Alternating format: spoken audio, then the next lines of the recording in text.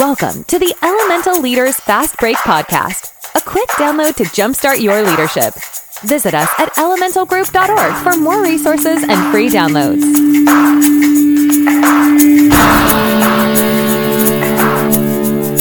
Hey everybody, this is Dave Workman with the Elemental Group. There's been a lot written about senior pastors' transition and succession, particularly as boomers are in the throes of figuring out what's next. I've been on both sides of transitions, following a catalytic lead pastor and church planter, as well as turning over my senior pastor leadership to a next-gen leader.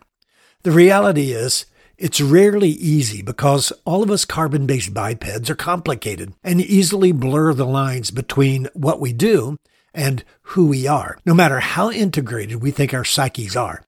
What's more, while boards and lead pastors either avoid or gingerly approach severances and finances, it's undeniably at the forefront of the outgoing pastor's concerns, no matter how much he or she may downplay it. Face it, leadership change and how we process it can be complex. But as many of us have said for years, it's not about me. And as leaders, we should add, it's about the kingdom and this local expression and ongoing effectiveness. A few years back, the Hartford Institute did a study on senior pastors' tenures. Their findings showed a diminishing spiritual vitality in churches as pastors grew older. The corollary was simple. The older the pastor, the more likely that worship has ceased to be creative or open to change and improvement. Or as the report expressed it, the older the senior pastor is and the longer at the church, the greater likelihood that the church will routinize and become less flexible within an ever-changing cultural context. Of course, there are outliers, but that's just it. Outliers are not the norm for healthy, effective churches. Any senior pastor worth their salt will want the best for the people they lead, no matter how difficult the decision.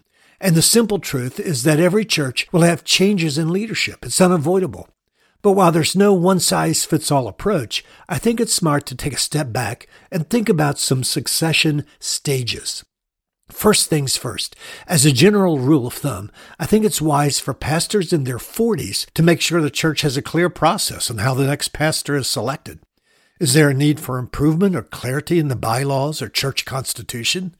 What parts do the elders or board play? Is the pastor involved, and to what extent? Is there a search team, and how are they selected? Does the congregation or staff have a role? Is there a clear job description and profile?